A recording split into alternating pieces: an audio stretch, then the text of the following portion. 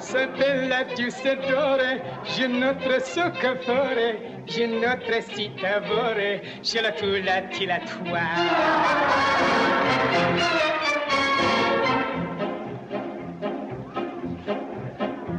La spinach o la bouchon, si grete portobello, si rocky spaghetto, je la tula tila toi. Hello, welcome back to the American Writers 100 Pages at a Time podcast.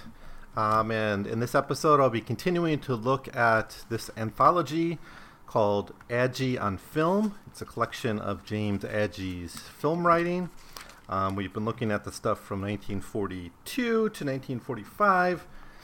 This episode will cover film reviews he did for The Nation between mid-1945, pretty much the end of the Second World War, up until mid-1947 or so.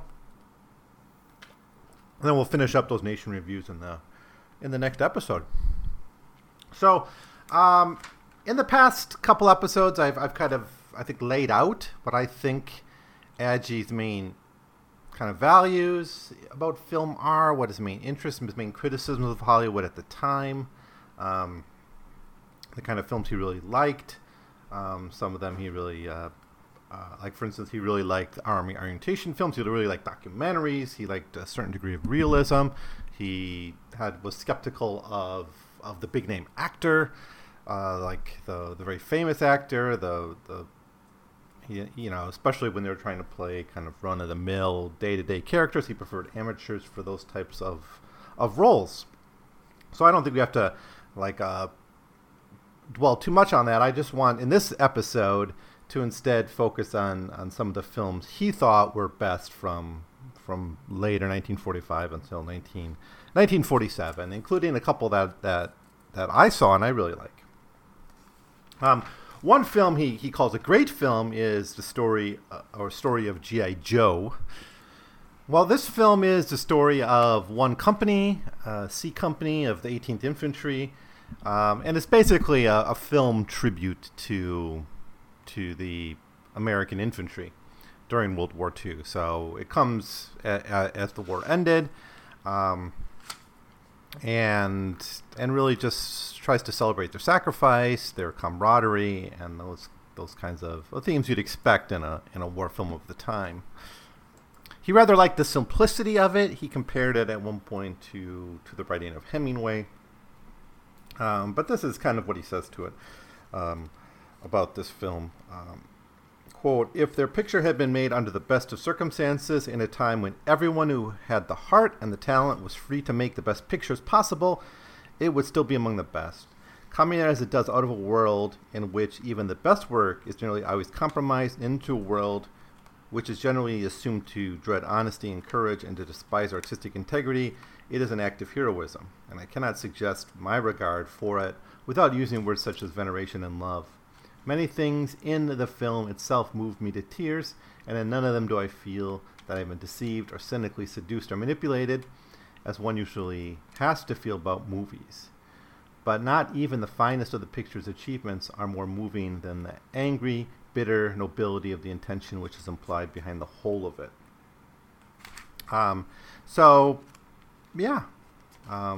Points out a few faults to it, but more or less he really loves kind of the honesty of this film.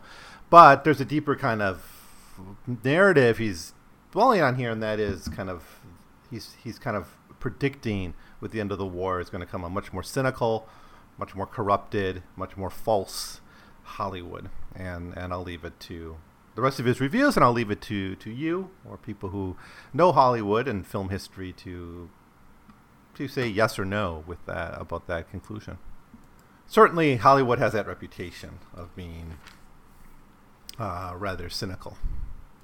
Now, we see a lot of the consequences of the war and a lot of the films he looks at. A lot of these are war films that are sort of providing some reflection on the conflict itself. For instance, what's the one I'm thinking of? He mentioned it just in passing. Confidential Agent, right? Which is kind of a reflection on the Spanish Civil War, right? He says the film's intrepidity in calling Spain and even fascism by their full right names would have been easier to appreciate in 1938 or so. I don't know enough about this. Was there self-censorship about fascism before the U.S. entered the war? There might have been. U.S. was still in that kind of anti-interventionist mode, so we can imagine Hollywood was being a little bit skeptical about picking sides in their films, right? It being a mass medium and all that. But that one might be worth checking out. And there's a supernatural fiction story here, a horror story, called Isle of the Dead, a horror film. Boris Karloff, Catherine Emery, Helen Thyming. Thing? I'm sure it's pronounced.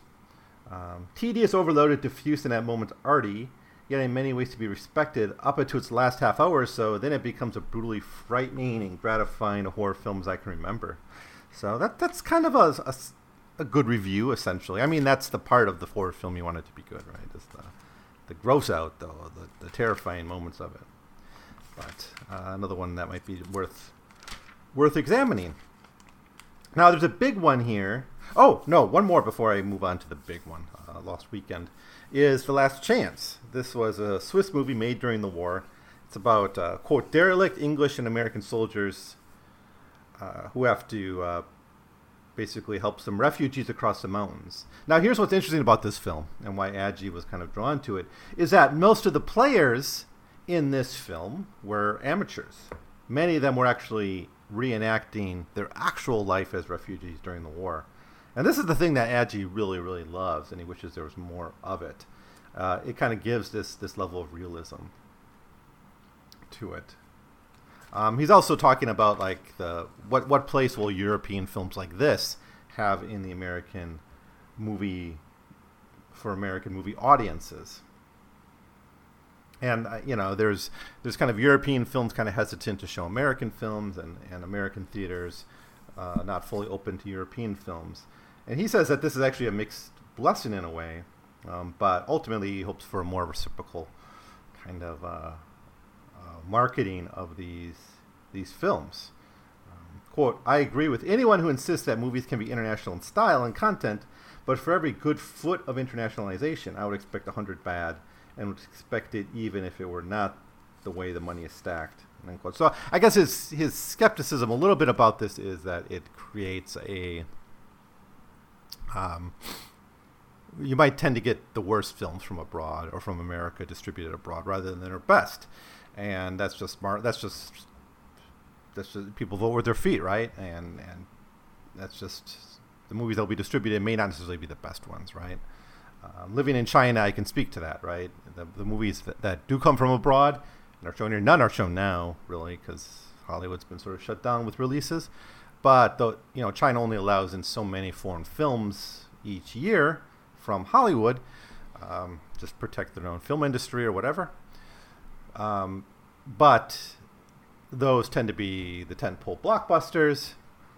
You get a few others, but you'll never get a horror film, right? So quality horror films almost never seen here from abroad. Maybe Japan gets a few, but only if you want to see a horror film, you have to see a Chinese horror film. Romantic comedies, all those things just aren't brought in, and instead you get the big blockbusters, which I enjoy. I like those things, but they aren't the best films of the year, certainly. The one exception to that is after the Oscars, you tend to get these second run Oscar films that get played in China for short runs, but you have to wait for that. All right, let's jump to it. So on December 22nd, 1945, he reviewed Lost Weekend, right? So this he devotes a fairly long review at 3 or 4 pages, a full column to this movie. Now this is of course a fairly famous movie. I think most of us have at least heard of it or know a little bit about it, about alcoholism. So Lost Weekend, directed by Billy Wilder, starring Ray Milland and Jane Wyman, based on the Charles R. Jackson's 1944 novel about an alcoholic writer. It won 4 Academy Awards, including Best Picture. Best Director, Best Actor, and Best Adapted Screenplay. It's been preserved in the National Film Registry. So an important film, right? I heard of it. I never actually saw it, but I should maybe check it out. Made $11 million on a budget of $1.25 million. So, basically it's about an alcoholic writer and a weekend, a few days of his life. Actually, I think it's Thursday through Tuesday, according to this Wikipedia entry. But anyways, what does Adji say about this? I'm interested in alcoholism because I've kind of my own strange relationship with alcohol. I talk a little bit about this in my review of John Barleycorn by Jack London, an episode that goes way, way back in this podcast. A book I still really love. But anyways, here's some of his more high praise for the film. He's mixed about it, actually. He notices some faults. He tends to be pretty cranky about films that other people seem to love. But whatever. He writes this. In one or two scenes, you get with some force the terrible humiliation, which is one of the drunkard's experiences. But considering the overall quality of the film, it is remarkable how much you seem to have been given and how little you actually get. There is very little appreciation, for instance, of the many and subtle moods possible in drunkenness, almost no registration of the workings of the several minds inside a drinker's brain, hardly a trace of the narcissism and self-deceit which are so indispensable, or of the self-loathing and self-pity which are so invariable, hardly a hint, except through abrupt action, of the desperation of thirst, no hint at all of the many colorings possible in the desperation. The hangovers lack the weakness, sickness, and horrible distortions of time sense which they need. Yeah, so, can that be done on film? That's my question for Adji here. Can that be done? Has that ever been filmed? Has this aspect of alcoholism ever been truly unlocked? And I'm not sure it has. I think, like with everything else, there's certain cliches about that Hollywood draws on, and alcoholism has its own too. But this is a film just about alcoholism, so this would be the kind of film that you expect to maybe go into that level of it, right? But that's got him thinking about that. I think is a certain level of praise for the film. He is drawn by it throughout, though, and it seems to be interesting.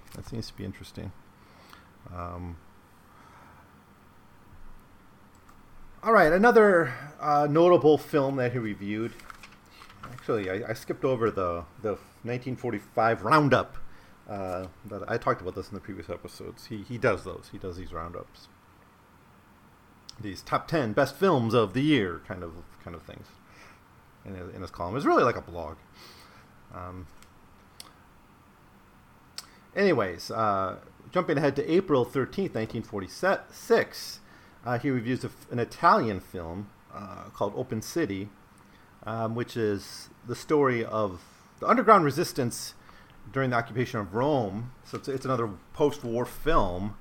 But what's kind of interesting about this one is it tries to combine themes of like left-wing resistance and institutional Christianity and their different motives during the occupation of Rome. And I think that's kind of fascinating. The active resistance versus perhaps the equivocation you get from religion, and then how that's presented to both those audiences that would be drawn to a film about that story of Rome.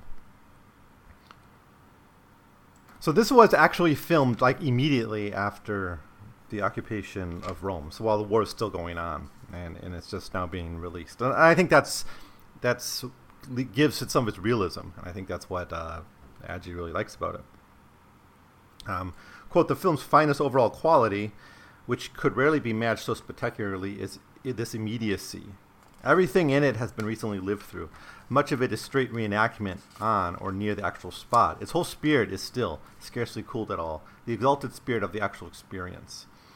For that kind of spirit, there's been little to compare with it since the terrific libertarian jubilation of excitement under which it was all but inevitably that men like Eisenstein Dovzhenko in Provoking Kuchenko sums to the greatest works of the century, comparing it to Russian revolutionary films.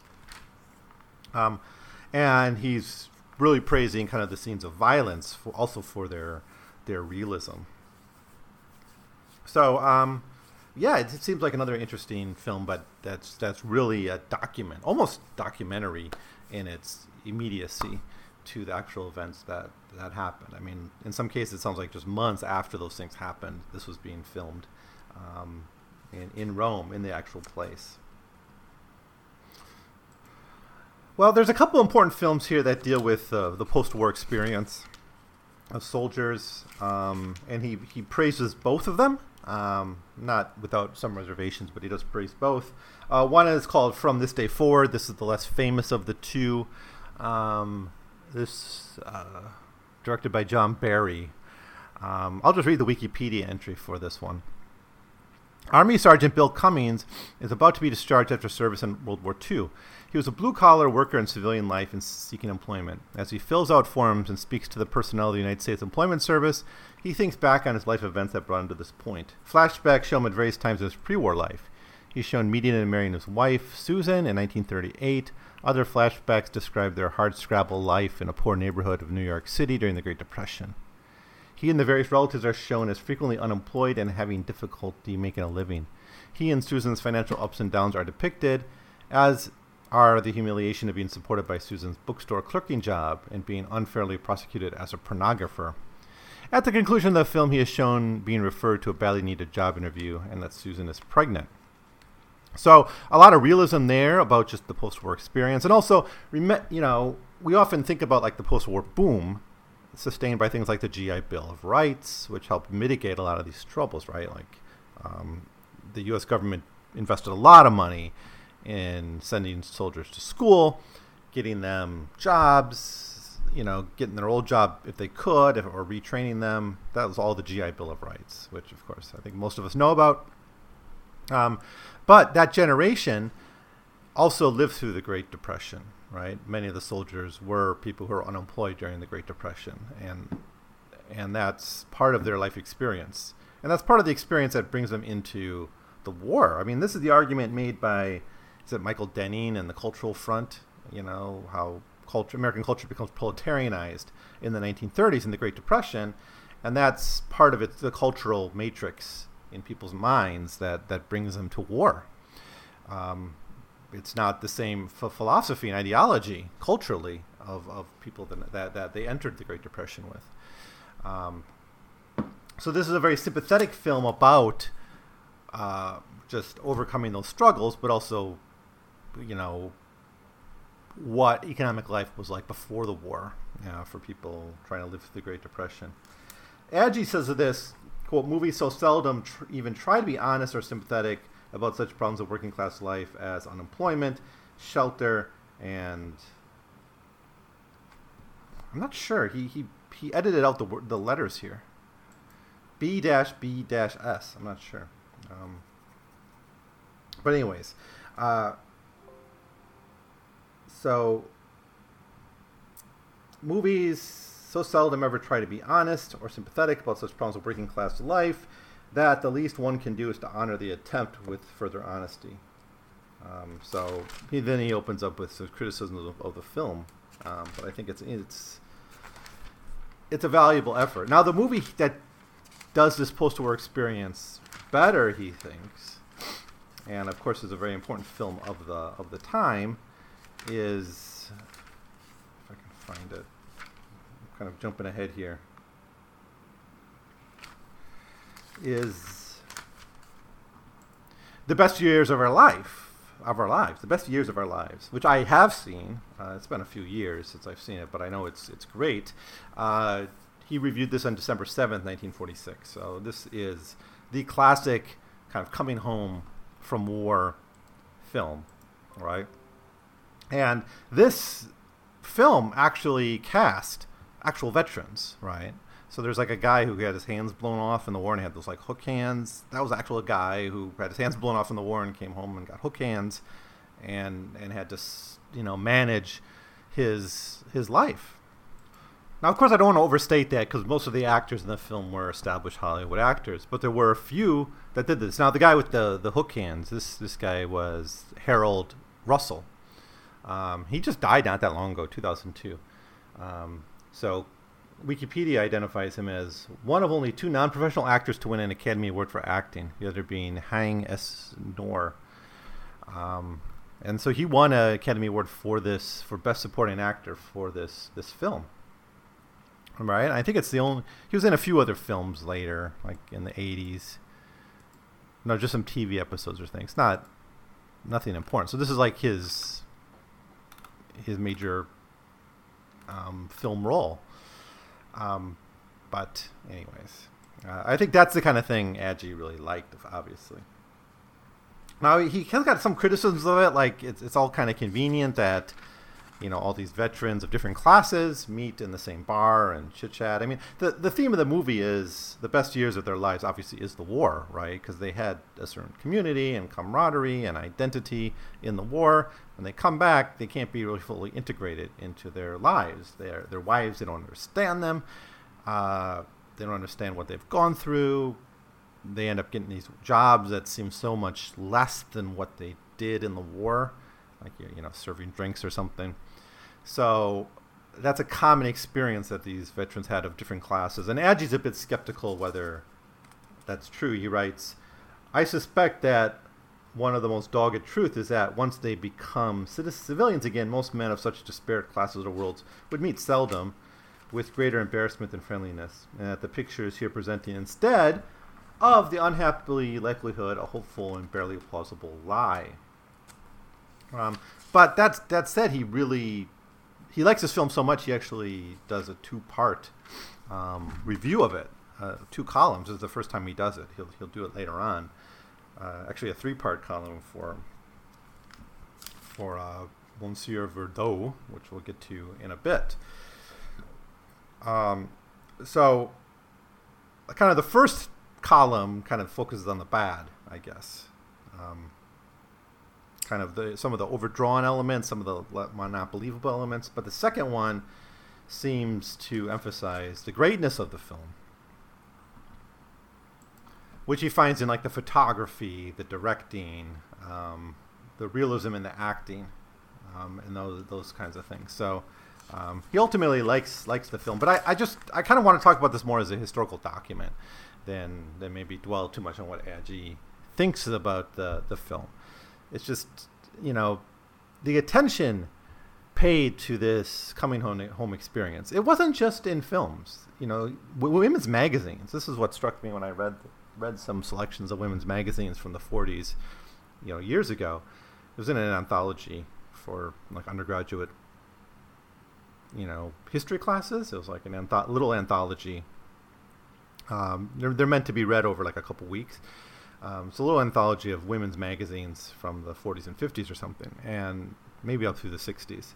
Very interesting stuff, but I was struck how much in the 40s where there was these comments like, what do you do if your husband comes back and he seems different, right? Like actually talking about PTSD, essentially, or, how to integrate them back into the family, how to introduce them to their kids if they never met their kid before, and that was a real experience. I mean, that's essentially what happened to my grandfather. He married before the war, and then he never really saw his son until the war ended. So these are all real experiences, and media culture had to kind of deal with this and talk about this. And this is maybe the best movie to do that, to actually say this is the challenge of civilian life after this great adventure, after this great war, after doing amazing things. How do you come back and serve drinks? How do you come back and just chit-chat with, do small talk with your wife? Can you even, still stay with your wife? And the movie deals with these issues, and I really recommend it if you haven't seen it. So as for his movies of 1946 roundup, he says the best movies of 1946 were The Best Years of Our Lives, Brief Encounter, Henry V, Let There Be Light, Open City, and The Raider. I didn't talk about most of those, but He has columns on those. If you have a copy of Aegean Film, you can look at it. Let There Be Light is a John Huston film. We'll talk about John Huston later because he's got a whole essay on Huston called The Undirectable Director.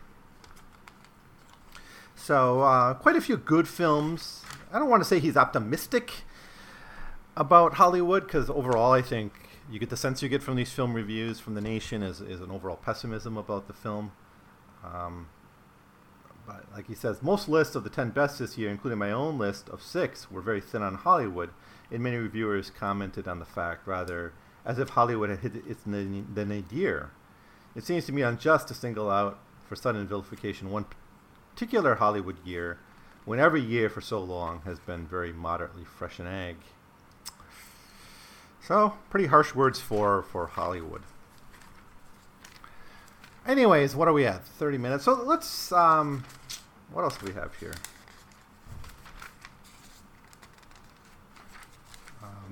Jumping into 1947. An Eisenstein film, Ivan the Terrible. Always an event. And of course he likes it. I think that's one of the films he wrote in jail. Anyways, what I really want to get to is Monsieur Verdot. As you probably know, Monsieur Verdot is Chaplin's last movie. It's his second talkie after The Great Dictator, but it's also a notable film because it's his first feature where he's not playing the tramp or someone like the tramp. I don't know if the character in The Great Dictator is technically the tramp. But let me see what the internet says about that. Because I actually want to say I think Modern Times is the last appearance of the tramp as a character. It's just in The Great Dictator, the character sort of looks like the tramp. He kept that same look, but it's kind of a distinctive character. So on the Western Front in 1918, a Jewish private fighting for the Central Powers nation of Tumania valiantly saves the life of a wounded pilot. Yeah, so this is a different character, but he also has that mustache, that Hitler mustache, right? The Chaplin mustache. So Monsieur Verdot then is his final film, and one that's really different and kind of disturbing if you haven't seen it.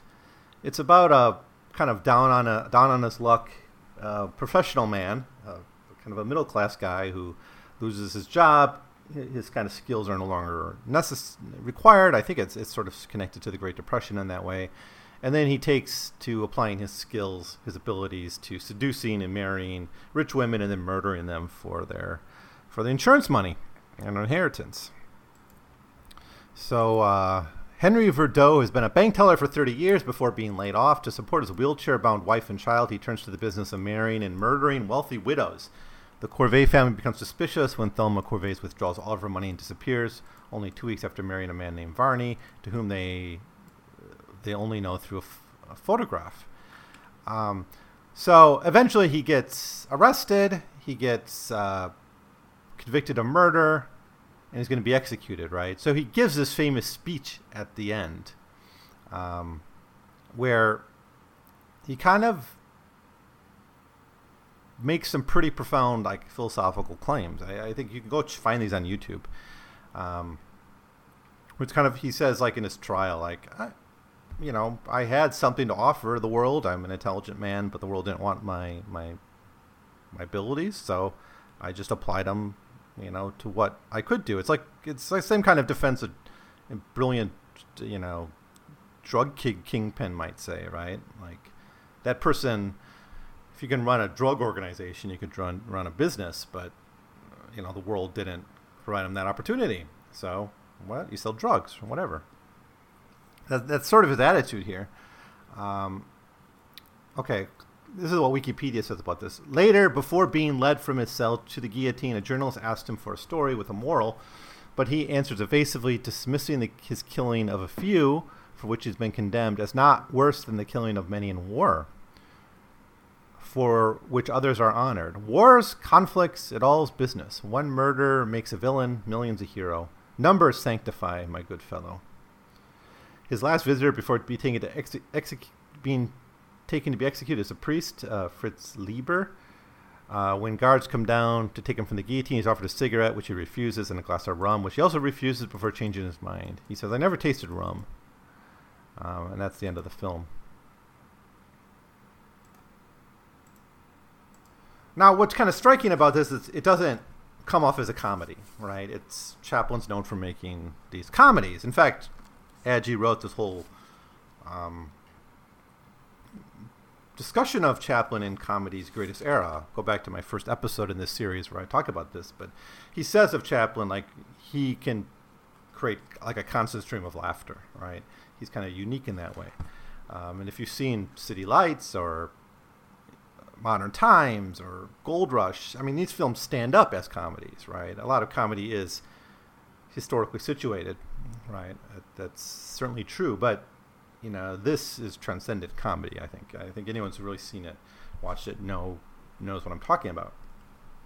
Like the factory scene in Modern Times, you know, that never is not funny, or the food eating machine, right? Brilliant stuff. I show that to my students sometimes, and you know, even now, constant laughter for 5 minutes during that scene. And I mean, this doesn't sound like a funny movie, and it's not particularly. There are funny moments, but the comedy is like much more meta. It's much more.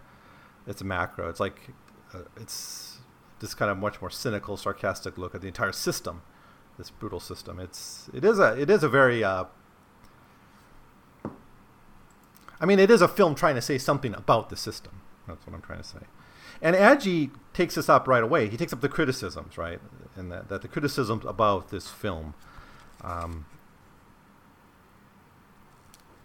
It is of interest, but chiefly as a definitive measure of the difference between the things a man of genius puts before the world and the things the world is equipped to see in it. End quote. I mean, that's so true, right? How many of us feel, and it's just true that capitalism, it needs a certain set of skills, and people who have those skills can often do quite well, maybe even prosper in capitalism. But that's such a narrow vision of the abilities that people have, right? And so when our own abilities, our own brilliance, our own genius is not appreciated, either because we're uneducated, we're from the wrong side of town, we're just older, too young, or our interests just aren't those of the mainstream, right?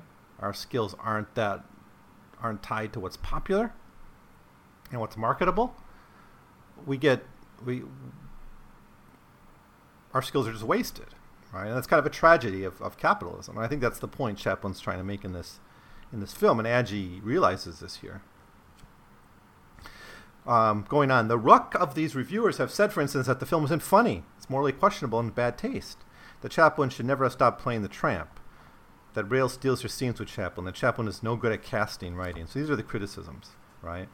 And as to the non-funny criticism, Agee admits, quote, not much of it is, unless you have an eye and a mind for the far from cliché matters which can be probed and illuminated through poetically parodied cliché, an appetite for cold nihilistic irony, respect for an artist who subdues most of his outrageous fun to the grim central spirit of his work. And as for the taste of it, Verdot is in bad taste if death is, as so many Americans feel. And if it is in bad taste to treat a serious matter seriously and to make comedy cut to the bone. And the criticism about the tramp is interesting too, because he's one of the first to kind of criticize nostalgia here. He says, the people who want the tramp are children, essentially. Children are like you read a story to a child, right? And they want to hear the same story again and again, right? They want to hear it every night or maybe a couple times a night until they bore of it. But they want to hear the same story. And if you change it, they get upset, right? And obviously that's a problem in culture, I think even today, where changes get criticized, right? you change the book. You change from the book. People will make 3-hour criticisms of you on the internet, right? Like, look what happened to The Last Jedi. I don't like Star Wars in general. But I kind of thought what they were trying to do in The Last Jedi was kind of interesting. But it was different.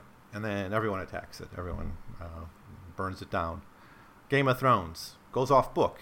And I'm a book fan. I like the Ice and Fire books.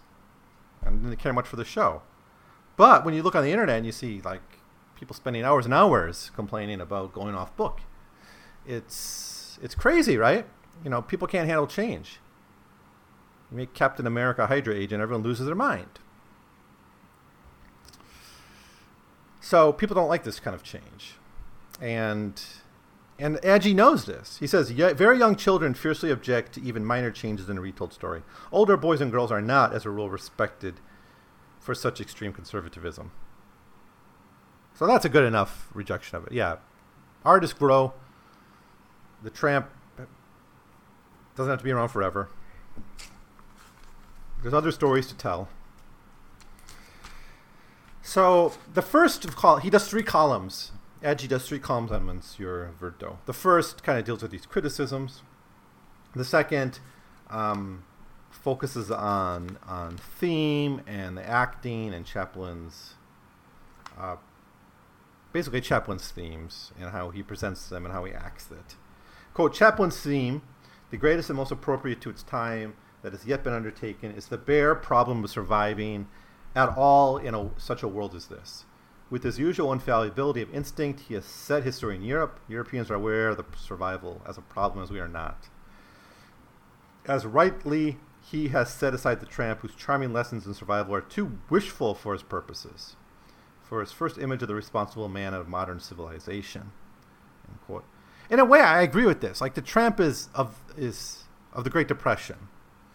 It doesn't fit the New Deal era. It doesn't fit the post-war era that well. The Tramp is a free soul, intact in its gallantry, innocence, eagerness for love, ridiculousness, and sorrow. We recognize in him much that is dear to ourselves. Verdot is much nearer and darker that we can hardly bear to recognize ourselves in him. Great stuff. Wonderful review here. And the third review, the third column, deals with death. And it's not only the theme of death in the film, and the theme of death. Verdot dies. He's, of course, a murderer. So death is a theme of the film. But that's not the only one. It's kind of like the cowardice and the death of Hollywood almost. Because he starts with a little introduction here. Monsieur Verdot has been withdrawn. This is June 21st, 1947. Has been withdrawn and will be re-released only after a Universal Artists build-up, which will, I hear, try to persuade people that they will kill themselves laughing. It will take care to notify readers of this column of its return and of changes if any are made. I'm grieved to be so late or early with this review, but not very. This film has too long a life ahead of it. It's permanent, if any work alone in the past 20 years is permanent. So this work will survive, he says, and it has, obviously. But there's something that, like the cowardice of Hollywood, to not present the film as it is, to try to sell it, and try to figure out a way to sell it just as another Chaplin, comedy that'll have you laughing for 90 minutes. That's not the film you have, but it's kind of a dark day for Hollywood. I think that's the sense I get. So I really recommend these reviews if you can find them. Even if you don't read the rest of Adjie on Film, to read his reviews of Monsieur Verdot, to watch that movie, to watch it again, and to think about, because I think it's still relevant today. I think most of Chaplin's films have relevance. I think Modern Times certainly does. City Lights. City Lights is one of the most beautiful moments in film history. In American culture, really. But like the mechanistic world, the world of traumatized by war, a world with growing indifference between people, a world in which we have wasted lives, where we decide we don't need most people. Their skills are not valued. Those themes are still so important for us. So, highly recommend you look at that film. So, yeah, that's that. So coming up.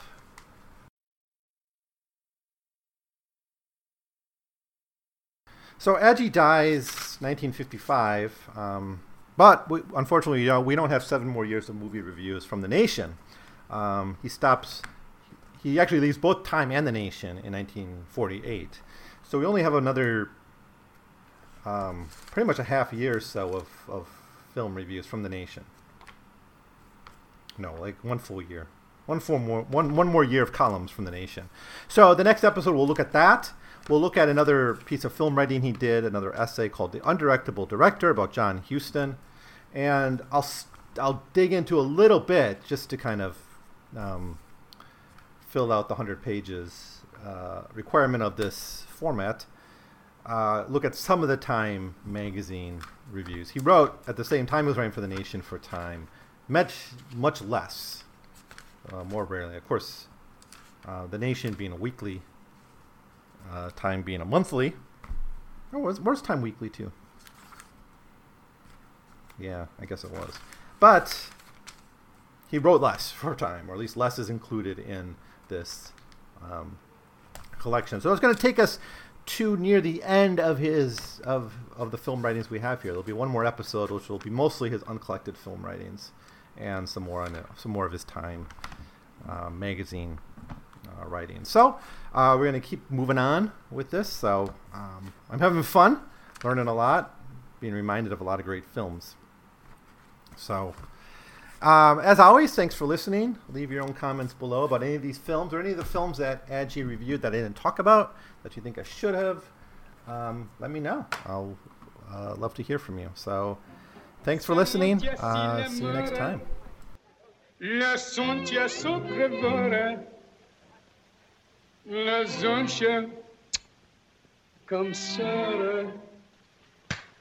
C'è la pozza dilatoire.